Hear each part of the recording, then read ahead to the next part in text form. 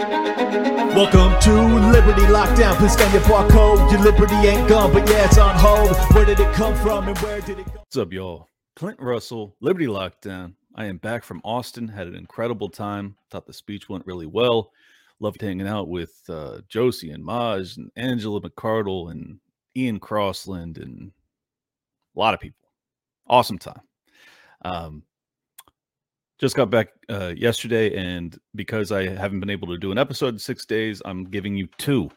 But one of them is too hot for the YT, so it'll be a Rumble exclusive. And obviously, I never mentioned this, but if you're a video watcher, this show is very popular on audio podcasting platforms, and you can find it anywhere. Just search Liberty Lockdown, hit that subscribe button so that you can get all of the latest and greatest. I put everything up over there, no matter how hot it is, so you can always do that. I had a tweet yesterday that went mini viral, and I wanted to show you guys it and answer a question from some rando who almost certainly doesn't know me, doesn't know anything about what I'm about, but I thought that this would be an interesting thing to explain for you guys, so I'm going to do that. The tweet I put out said, Anheuser-Busch share price is still near its high for the year. Here's the chart. You can see that it's about $65, and it capped out around $66 over the past year. So it is very, very close to its annual high. Had a big dip down to about 45, and that was 7-8 months ago. So it is way up. You can see at the very tail end here over the past 30 days, that's the Dylan Mulvaney ad campaign thing, or brand sponsorship. It wasn't really an ad campaign, where it dips down, then it comes right back up, and then it kind of borderline. So it's like it doesn't do much. And I said, yet Bud Light sales are down 25%. Now, keeping in mind, Anheuser-Busch consists of like 20 different brands, so it's not as simple as just beating up one brand and Anheuser-Busch is going to tank. But regardless, 25% is a like massively Sigma Black Swan. You never see those kinds of shifts in consumer demand. So this boycott is for real. And I said, this is the power of ESG. You have to maintain the boycott until the hedge funds, what I really meant by hedge funds, I just didn't have enough letters left to say it, was money managers more broadly, cave in and sell. So you have to maintain the boycott until the hedge funds cave in and sell. Do not relent. This is only the beginning, and this precedent would be very meaningful. And some rando responds, why keep at it with this? The idiot marketing girl who came up with the Mulvaney thing is out now. I think other execs are out too. Doesn't that end the episode? Why do we need to see Anheuser-Busch go out of business over this? Well, thank you for asking, Seth. I'll answer in detail. The reason Anheuser-Busch must suffer is because it is so hard to galvanize people to push back against these companies that abuse their customer base. And by abuse, I mean giving them marketing that isn't for them. Now, that's not really abusive, but you know what I'm saying. It's contrary to what their customer wants. And what I'm trying to do with supporting this protest, this boycott, is to get the big businesses of the world to start listening to their consumers again and stop listening to ESG. I also had some finance guru who quote tweeted me laughing about how this was all nonsense and blah, blah, blah. I then went back and forth with him, to which he had no rejoinder. So I think that a lot of people don't understand this still. And when I'm able to explain it, I think people will get it. So that's what I'm doing now. Essentially, it's very hard to get the dissident right, the libertarians, whatever, to protest anything. So once you have them protesting something and it's meaningful and it's significant and it's working, and you have a 25% drop in one of these ad campaigns that is insulting to their customer base, keeping in mind, I don't really care about Dylan Mulvaney. I don't really care if you want to craft your marketing to appeal to 0.05% of the population. Fine by me. Ruin your company. The reason that this is an important fight is because it's a fight directly in the teeth of ESG.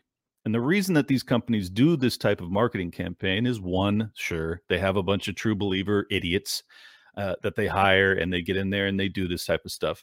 But the reason that this stuff, in my opinion, gets greenlit is because of ESG, because specifically that little S letter in between the E and the G. Social justice. What does the S of ESG really represent? To me, it represents the acquiescence to the demands of the smallest minority amongst us, which happens to have complete dominant cultural control. And S being social justice means that you have to give justice to these people that are so downtrodden and so oppressed, even though everyone goes out of their way to make sure that we get their pronouns right and everything else, right? So it's not that I care at all about that specific marketing campaign. It's that the reason they do it is to get BlackRock in particular, which owns over 400,000 shares of Anheuser-Busch stock. They want them to invest in their stock. And when you get your ESG score elevated, or in this, I mean, you can read it both ways. Sometimes it's if you look it up, sometimes it'll be looking as if it's elevating or decreasing, but regardless, into the positive territory, positive reviews. It allows for the biggest money managers, BlackRock, which still has $8.7 trillion under management, to invest in your company. And it is my fervent belief that the reason that marketing campaigns have become so disconnected from the customer base is because of ESG. And I think that the Dylan Mulvaney episode is a perfect example of that, because the average consumer of Bud Light, my dear friends, is not Dylan Mulvaney. In fact, I would argue Dylan has never in his life, or hers, whatever you prefer, drank Bud Light other than during that ad campaign.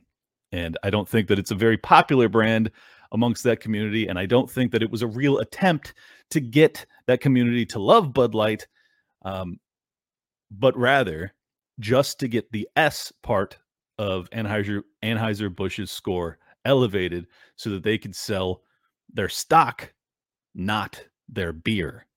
And I view this as a very important moment to send a signal to the titans of not just industry, but of the titans of finance, that if you continue to abuse your customer base, we are no longer accepting it. We will punish you relentlessly. So much so that I would like to see Anheuser-Busch go bankrupt over this. Yeah, you heard me right. Now, you may think I'm going too far. Let me explain my justification for taking such a hardline stance. ESG is first and foremost a circumvention of the Bill of Rights, because it allows the government to dictate policy that corporations then roll out, which we can't escape from. We have no capacity to vote our way free from a corporate environment that is implementing things that we find to be contrary to our belief system. Case in point, big tech and their relentless censorship of us. Those are the types of things that fall under the category of ESG, even without being anything really an aspect of ESG, because it improves their relationship with the government when they acquiesce to the demands of the government to do unconstitutional searches and censorship decisions and modifications of terms of service. The same sort of principle applies here. And we need to bleed these companies. We need to break these companies. And I'm sorry that it had to be Anheuser-Busch. As far as I'm concerned, it could have been any or all of them. I want them all to suffer terribly for manipulating our psychology.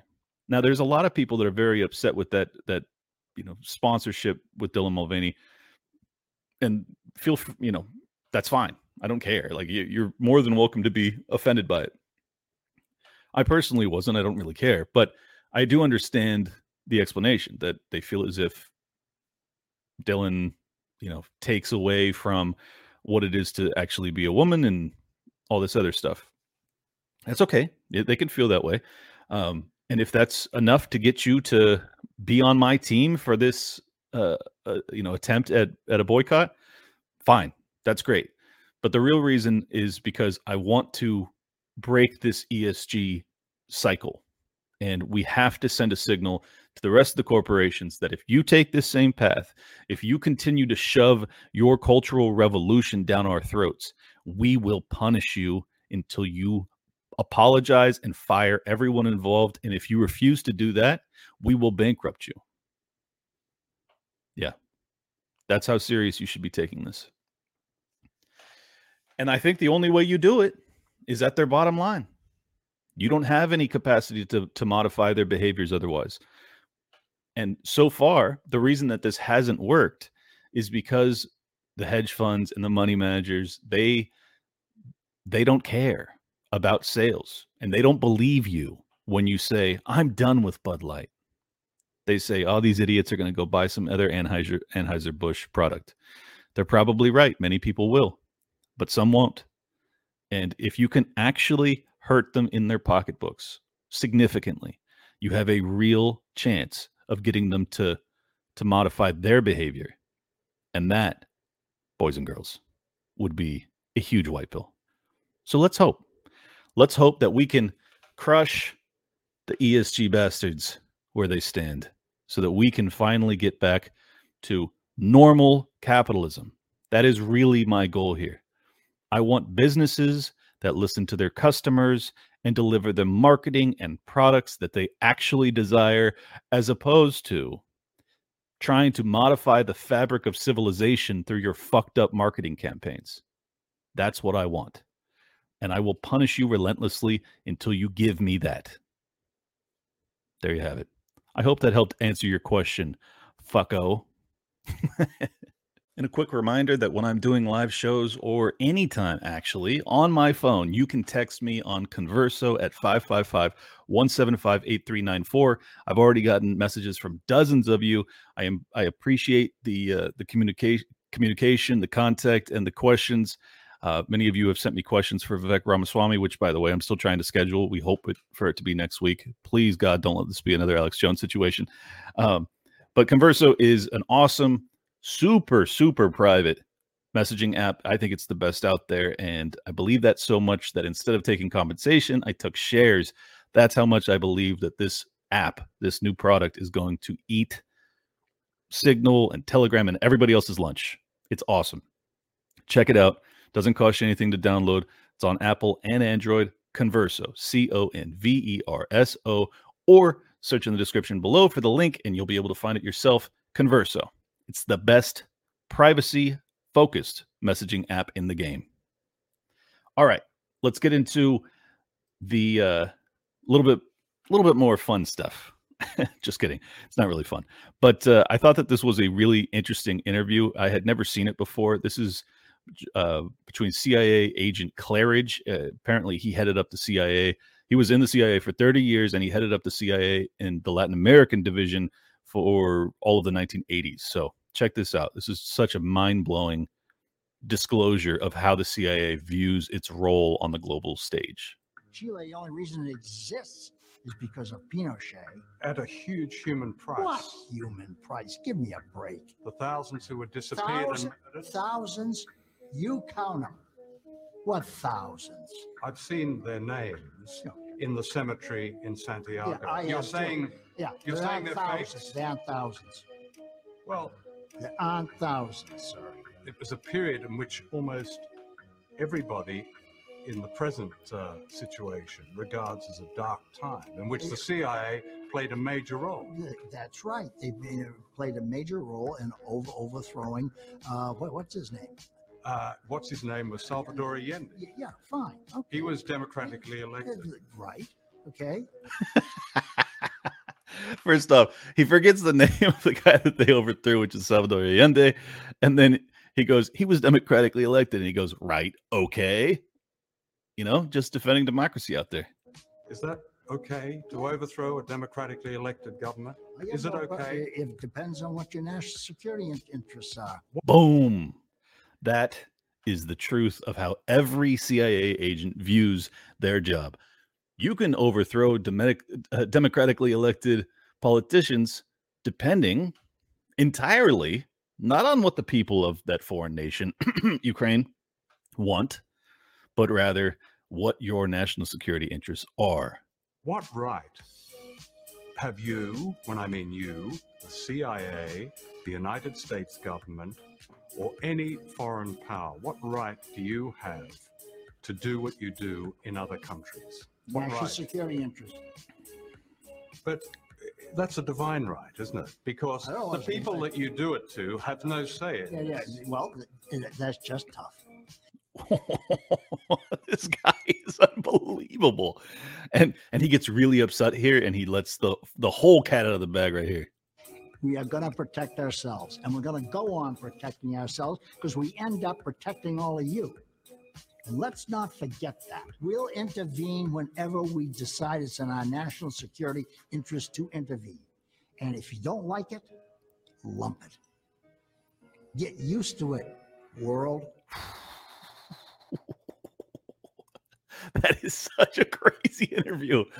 God bless him. God bless him for being an angry old man that was willing to tell the truth once he was out of the job. But this is why when I talk about the Maidan Revolution in 2014 in Kiev, Ukraine, I'm pretty confident, pretty damn confident, particularly given the cable release, "Niet means niet," or the leaked phone call between Jeffrey Pyatt and Victoria Nuland. Add all that up, roll it up in a little bow, and they're in a package, tie a bow on it, and then put that dude's interview right behind it. Tell me that's not how our State Department and the Central Intelligence Agency views democracy broadly. They couldn't give a fuck less, folks. They don't care one little bit about what the people of some foreign land voted for. They care entirely about their national security interests. Now, what do you think their national security interests entail? Does it actually ensure our national security? No, not really. Our interests are usually financial in nature because the people that run our government are the corporate interests, correct? So, are they really interested in keeping you and I safe, given that 9/11 was blowback from CIA actions and activity abroad for the decades prior? Are they really concerned with keeping us safe? Or are they concerned with maintaining the purchasing power of the dollar, getting the best access possible to oil and gas? Those are like the best things they do in terms of like things that actually benefit us. Or on top of that, are they really focused on making sure that Exxon and, Halliburton and Blackwater get their payday, which then donate to the politicians, which get into power to continue to craft legislation that perpetuates the CIA's power and budget? Yeah, I'd say it's the latter. So, thanks for telling us the truth, Mr. Claridge, you old piece of shit. It also came out yesterday that Epstein's private calendar had been leaked to the Wall Street Journal, and it reveals more meetings with Epstein. Here's the notable names. Catherine Rummler, a White House counsel under President Barack Obama, had dozens of meetings, not one, not two, not five, not 10, but dozens of meetings with Epstein in the years after her White House service and before she became a top lawyer at Goldman Sachs Group, Inc. in 2020. They also planned a visit to Epstein's Island.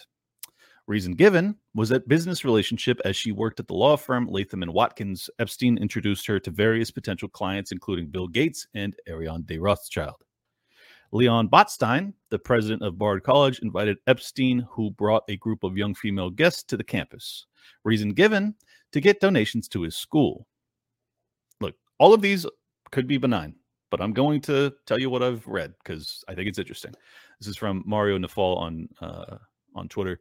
He also says that it included CIA chief and Obama's, CIA chief. We'll get to that later. Noam Chomsky also was listed. A professor, author, and political activist was scheduled to fly with Epstein to have dinner at Epstein's Manhattan townhouse. Reason given, to discuss Israel's policies with regard to Palestinian issues and the international arena.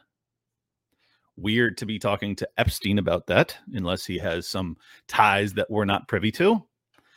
And then we got CIA Director Mr. Burns met with Epstein about a decade ago as he was preparing to leave government service, apparently to seek, quote, advice on transition to the private sector, end quote, as he was leaving the CIA.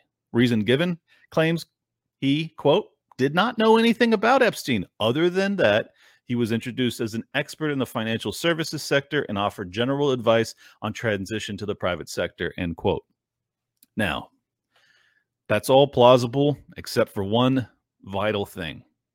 Epstein had already been charged with a bunch of terrible things with kids in Florida in, like, I think it was 2009. So his meeting came 3 years after that. So you are to believe, audience friend, that the director of the CIA met with the guy who had been charged with child trafficking, that he didn't know who he was other than his financial background. He met the head of the CIA, didn't know who he was, but had a meeting with him. Come the fuck on, folks. Are we really doing this? Are we really going to plead ignorance when it's this brazen? Crazy. That is absolutely crazy. And it, in my opinion, all but confirms the allegations, the conspiracy theories that perhaps Epstein had some connections with the CIA. What do you think? Is that possible? Yeah, I think it's possible. So let's hear what Karine Jean-Pierre has to say about that disclosure. Thanks, Karine. Does President Biden have any reaction to CIA Director William Burns meeting with Jeffrey Epstein in 2014? This obviously was after Epstein had served time for a sex crime and was registered as a sex offender. I'm just not going to comment on that from here. Okay, and can you also... I'm not going to comment on that from here. Yeah, don't bother lying. Just fucking let it go. Just let us think whatever we want to think about it. My goodness, man. My goodness. So yeah, he didn't know. Dude who had been convicted, I believe, on, I don't know if it was human trafficking or if it was just like underage, like statutory rape, but look, if you're going to buy the story that the head of the CIA met with a dude when he's coming out of office because he wants a job, he wants a job. The head of the CIA wants a job when he gets out of the CIA. And he talks to Jeffrey motherfucking Epstein. And it's all just a coincidence. He has no idea who he is. The fuck out of here. The fuck out of here, dude. That is so crazy. That is so crazy. You have yet another bank that has gone bust. This time it's First Regional. And got unusual whales that says another congressman literally traded banking stocks again. Louis Frankel sold FRC on March 16th, avoiding the remaining 80% drop. She then bought JP Morgan, the bank which bought FRC on March 22nd, which is now up because of that acquisition, which was assured, by the way, with your tax dollars, because any losses coming from that acquisition of FRC will be put on the shoulders, on the back of the taxpayer. But any profits, if they're able to right the ship with the assets that they acquired, will be profits for JP Morgan. Once again, demonstrating we live nowhere close to a free market, folks. Nowhere close. And it's very frustrating, to put it mildly. And these Congress people should be put in prison for what they're doing, in my humble opinion. So they got around the so-called deposit cap in First Republic deal by arguing it doesn't technically apply when buying a bank in receivership. Then they offered the best terms to the government. Sources involved told Fox Business. Yet another rule that doesn't mean anything. And this is from Charlie Gasparino. Keeping in mind that the Federal Reserve meets tomorrow to decide if they're going to hike interest rates once again. Keeping in mind also that the reason that the balance sheets on these regional banks have blown up is because these regional banks acquired long-term debt instruments like bonds and T-bills, which have now become a bloodbath because of the Fed's record interest rate hiking cycle that has now began and continued in earnest for about 13, 14 months now, which has made their bond portfolio a bloodbath and made them insolvent largely. So this is, once again, a Fed-created crisis. Does anyone care? No, they do not. Let's break it down with Zero Hedge. I thought that this was a pretty damn good article. I don't always like what they put out, but this was pretty non-fear-mongery. They say, crowding out. The Fed may be killing the private sector to save government. The Federal Reserve's balance sheet reached its all-time high in May of 2022. Since then, it was supposed to drop at a steady pace and shed $3 trillion by 2024. As you can see, they are nowhere near that. So if they intend to keep going, it's going to take a precipitous drop or a precipitous climb in the Fed funds rate. We'll see. The normalization of monetary policy was built on the idea of a soft landing for the economy. However, the Fed may be killing the private sector to save the government. Curbing inflation requires a significant reduction in the money supply and aggregate demand. However, if government deficit spending is left untouched, the entire burden of normalizing monetary policy will fall on families and businesses. The current situation is the worst possible. The Fed's balance sheet is not falling at as fast as it should. Government spending has not even been scratched, but the money supply is falling at the fastest pace since the 1930s. I hadn't seen this chart, but it's pretty remarkable. Went from plus 25 in the heart of COVID when they were just printing like gangbusters down to negative 4.1. Wild. And rate hikes are hurting the productive economy while the government seems unaware of the need to reduce its bloated budget. The first quarter GDP figure is extremely concerning. Government spending showed yet another big rise at 4.7%, much higher than expected. However, consumption at plus 3.7% annualized was well below estimates and driven by a worrying new record in credit card debt. Even more concerning, gross private domestic investment fell by a massive 12.5%.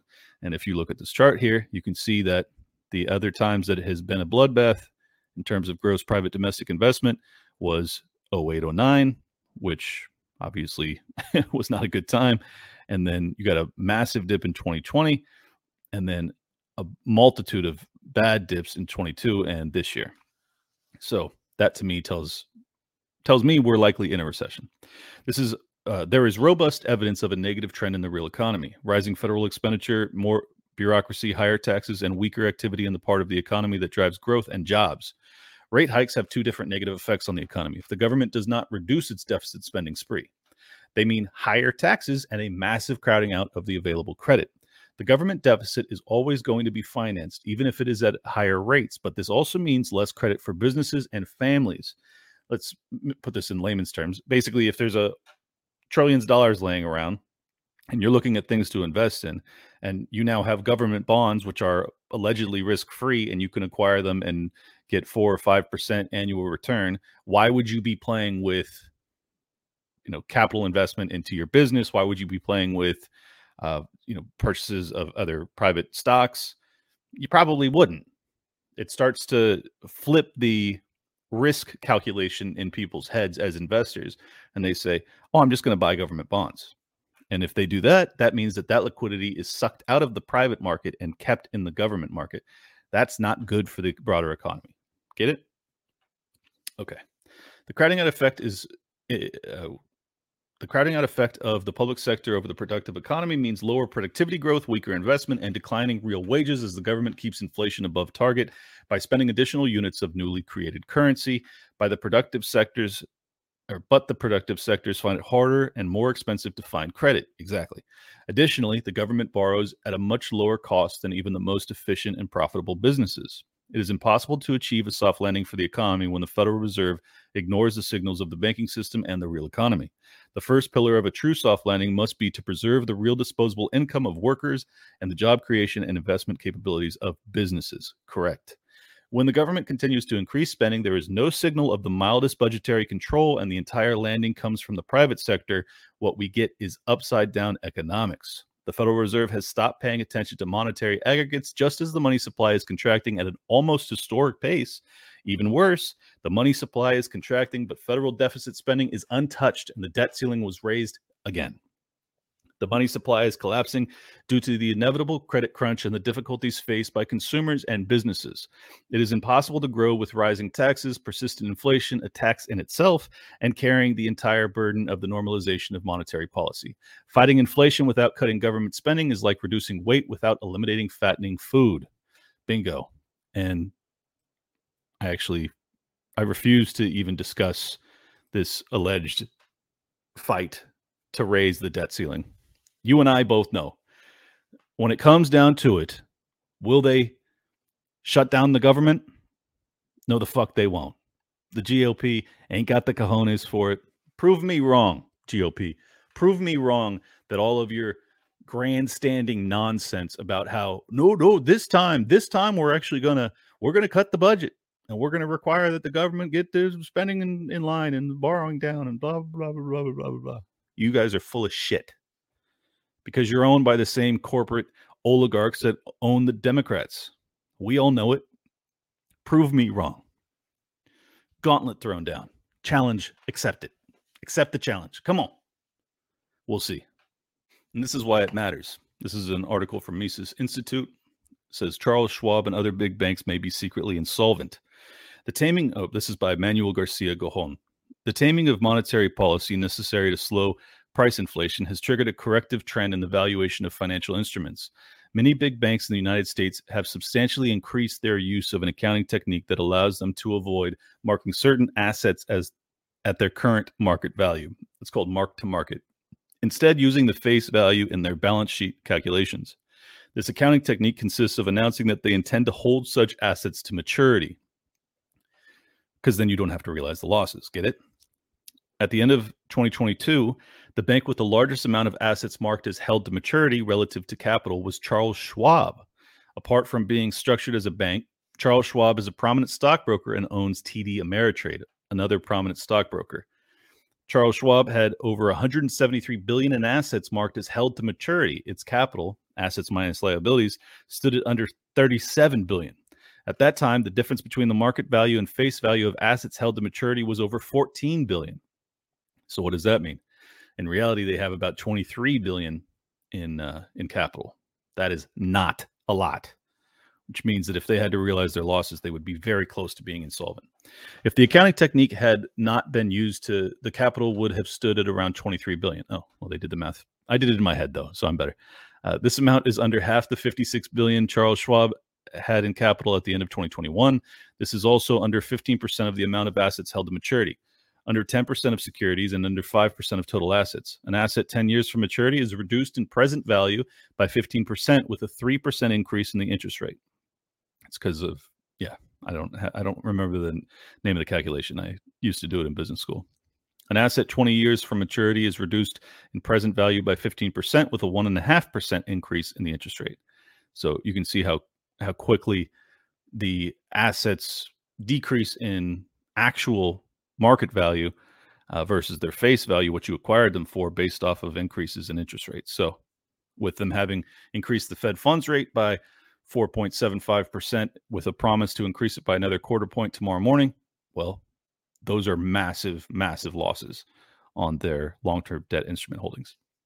Continuing on, the interest rates for long-term financial instruments have remained relatively stable throughout the first quarter of 2023, but this may be subject to change as many of the long-term assets of recently failed Silicon Valley Bank and Signature Bank must be sold off for the Federal Deposit Insurance Corporation, the FDIC, to replenish its liquidity.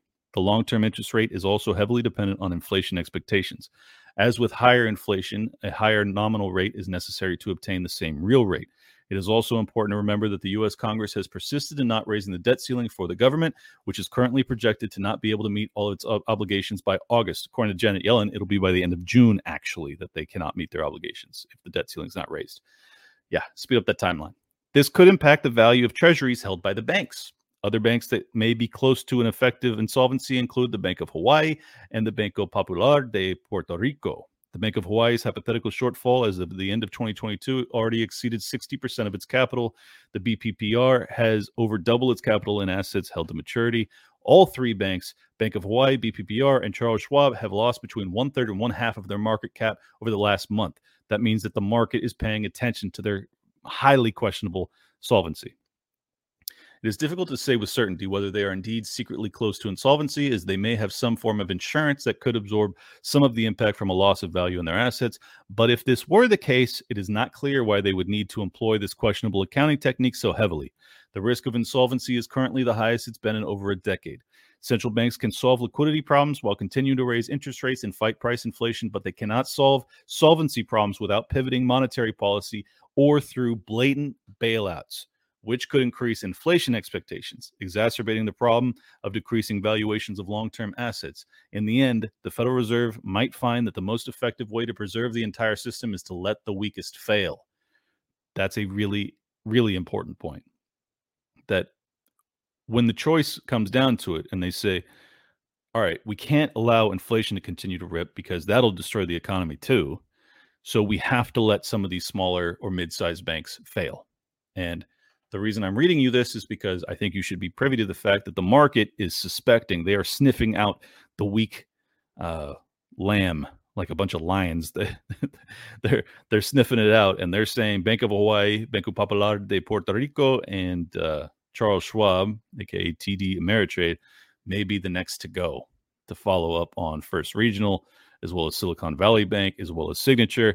That means that we're up to 6, 7 banks that may be bust, that may be going to the Fed and the FDIC and the Treasury, trying to offload their upside down assets in that 1-year lending vehicle that was just created last month specifically for Silicon Valley Bank. Yeah, pay attention to that, folks.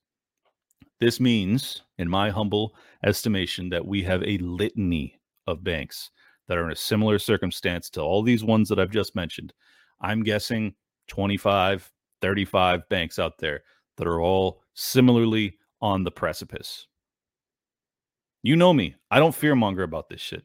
That's my honest estimate as to what I suspect based off of the insolvencies and the bankruptcies we've already seen. It could be worse than that. I feel like I'm being fairly conservative, actually, given how much the Fed interest rate hiking cycle has damaged the balance sheet of these banks. So I want you guys to be privy to it so that you do not get ran over in the process, because if you don't know what's happening, it'll be very easy to get ran over. Get it? Good. Shifting gears entirely, my boy Vivek did an opinion piece in the Wall Street Journal today. Says, I'll fire over 90% of employees at the Fed without apology.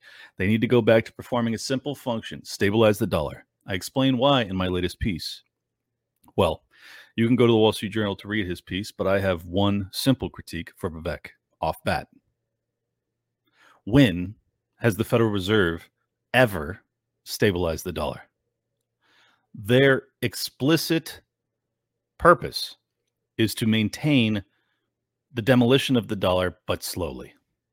That is not stabilizing the dollar, in my humble opinion. And this is why I'm an abolitionist, not a reformer, not a firer. I don't know how to say that. Firing people. The truth is that's not their job. Their job is not to keep the dollar stable. It's to diminish its purchasing power slightly over time, 3 to 4% annually, just to keep the juices flowing. That's how they phrase it. No, that's how they frame it, rather. It's a joke. It's nonsense. It's to the benefit, given the Cantillon effect, of the biggest money managers out there that have access to the Fed window, that are able to buy at the Fed discount, or borrow, rather, at the Fed discount rate. It's unfair to those that don't have that privilege. Now, that's actually a privilege. It's called crony capitalism. And none of the average Americans have that whatsoever.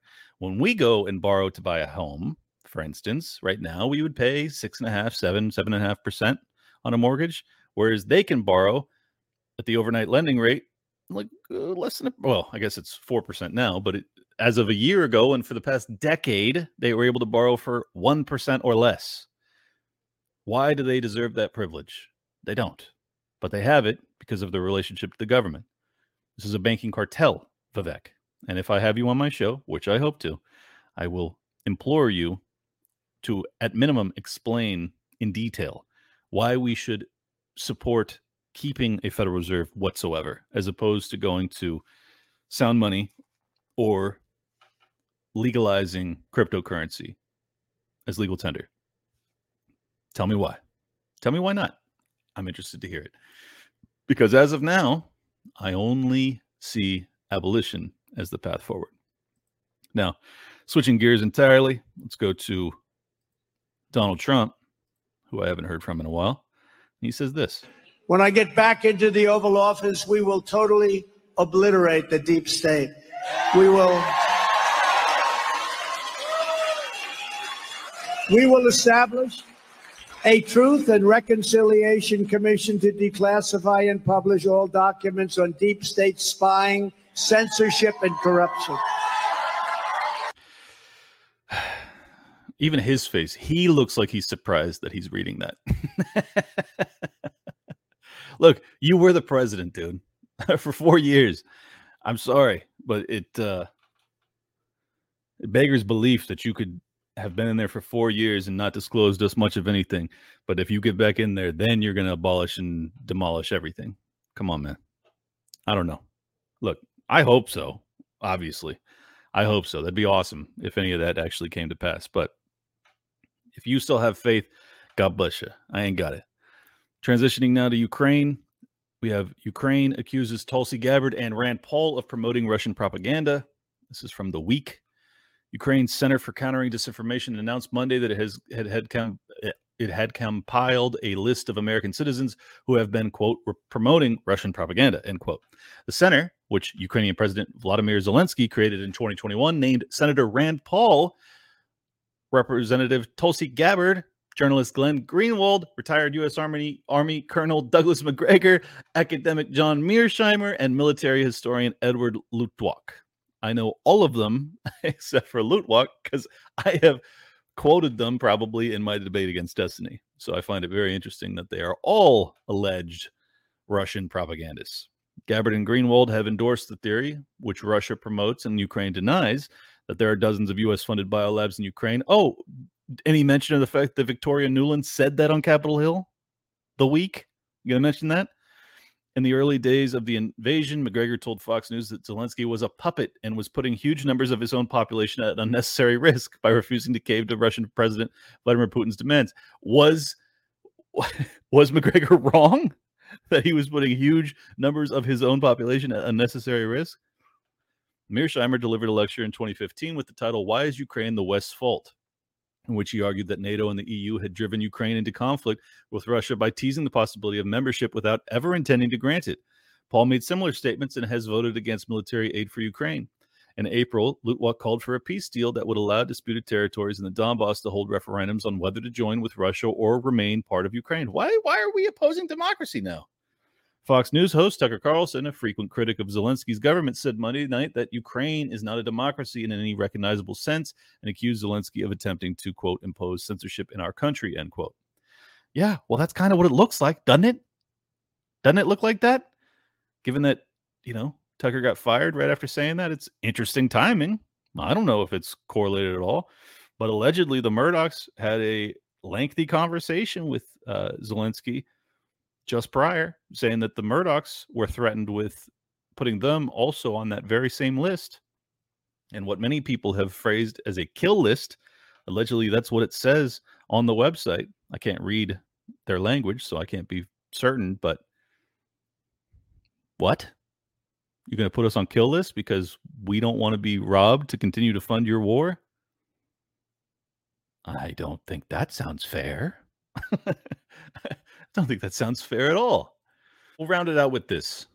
Tucker Carlson had some alleged leaks of, I guess, hot mic moments when he was still with Fox News that was sent to Media Matters and was released today, 1 week after his firing. The reason I present it to you, and let me preface this by saying, I personally believe that some of these are actually deepfakes and they are not real.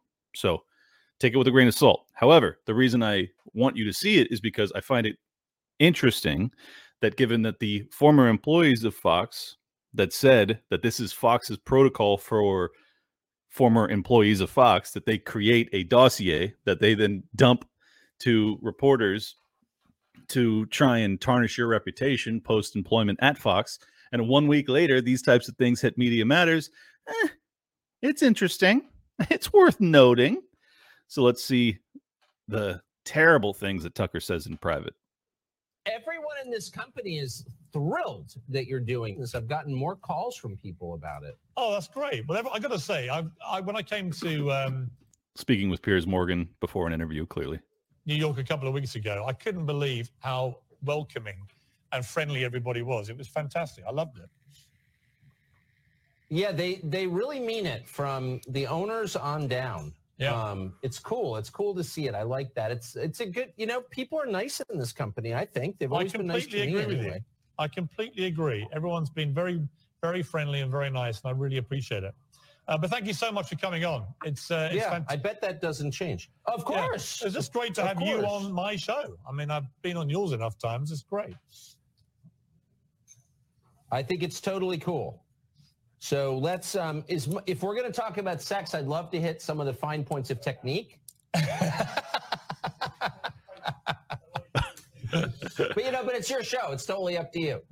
We can certainly talk about your sexual technique, especially after your tanning testicles last week. Not mine. We'll speak in more general terms, but I've got something to add.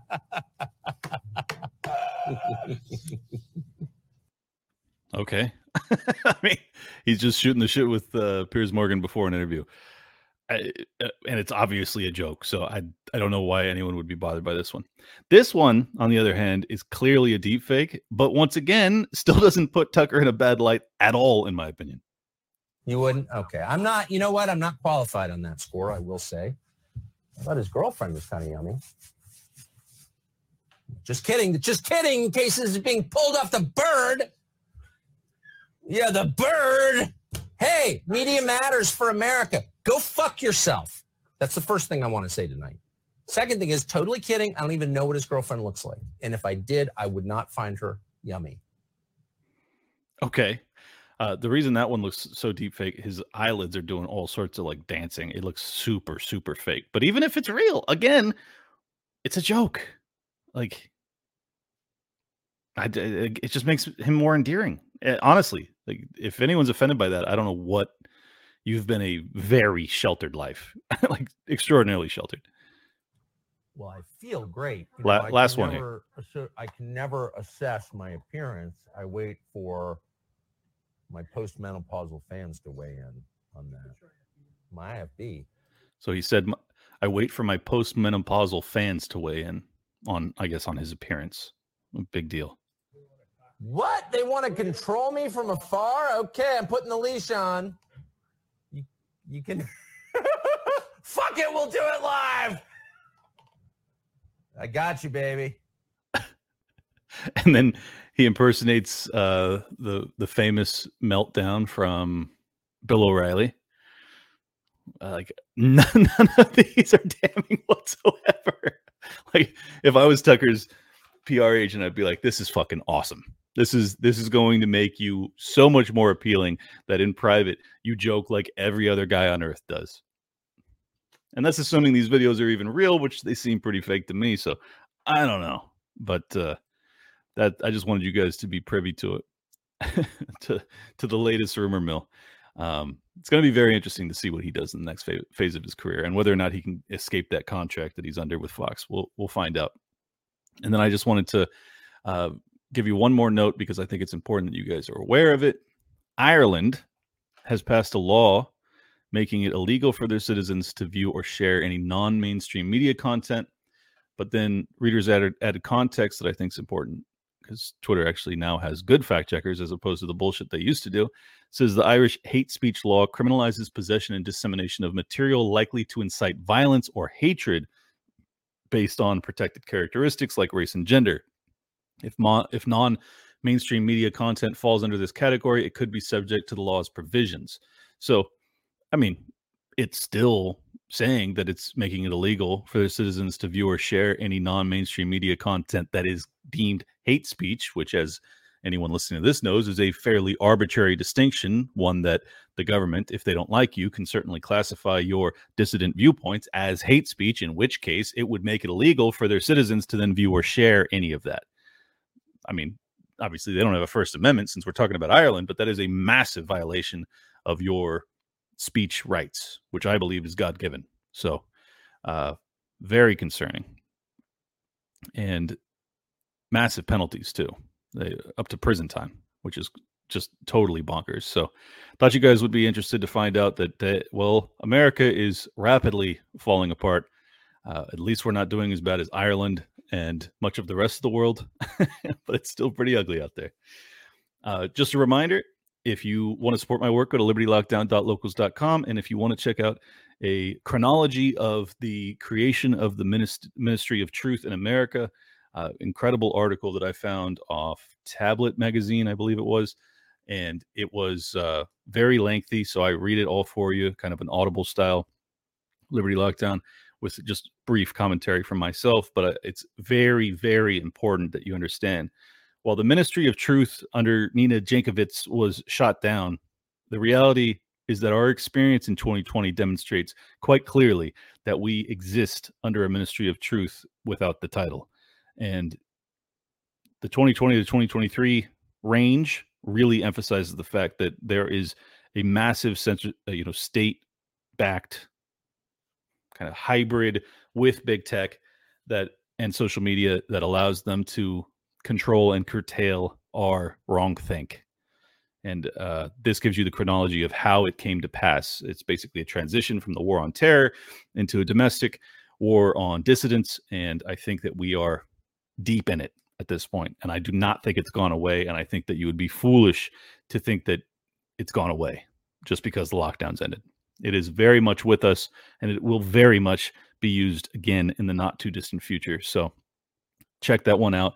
Again, that will not be here. That'll only be on Rumble. Well, also Odyssey, all the other alt platforms, as well as my audio show. So just search Liberty Lockdown and smash that subscribe button. And while you're here, hit the like, leave a comment, find a significant other in the comments, and then produce Liberty Babies, by which we can conquer the earth with beautiful little libertarians that run around all cute.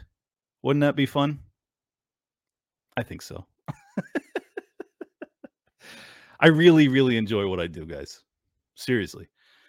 I know I do this periodically where I just kind of give you effervescent praise, where I'm just like, oh, this is so beautiful, my life. Oh, but it's amazing. In fact, little news for you guys. I will be meeting with Tim Pool this weekend. And I think you know what that might mean. We'll see how it goes. Fingers crossed. But I am very optimistic about what the future holds, not just for myself, but for our community. I was actually thinking about this yesterday, that as the corporate media, and especially with Tucker's firing, like, who is a guy in the media that the broad public trusts? Like, is there one? Because keeping in mind, Tucker Carlson was watched by more Democrats than any other commentator. So he was, I mean, even if it was a lot of hate watches, I'm sure there was a lot of that too. But there's a lot of people on the left that were listening to Tucker because they felt like he was telling them more truth than the other stations were. He gone now. So what are we left with? I think we're left with alt platforms. People like me, Dave Smith, and a litany of others out there, Tim Pool and all these other people that are trying their best to deliver the truth to their audience in a way that, at least if we are biased, we do it overtly as opposed to being covert.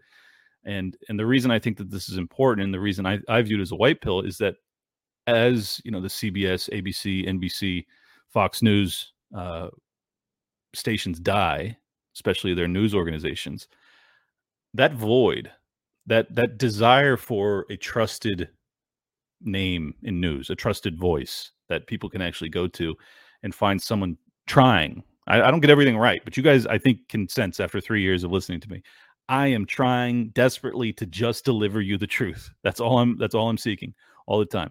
And I think that there will be some figures. I'm not saying I'm going to be one of them. Obviously, I hope I am, but I have no idea. There's going to be a lot of figures from our tiny little niche movement that become very prominent voices in the not too distant future. And I can't wait.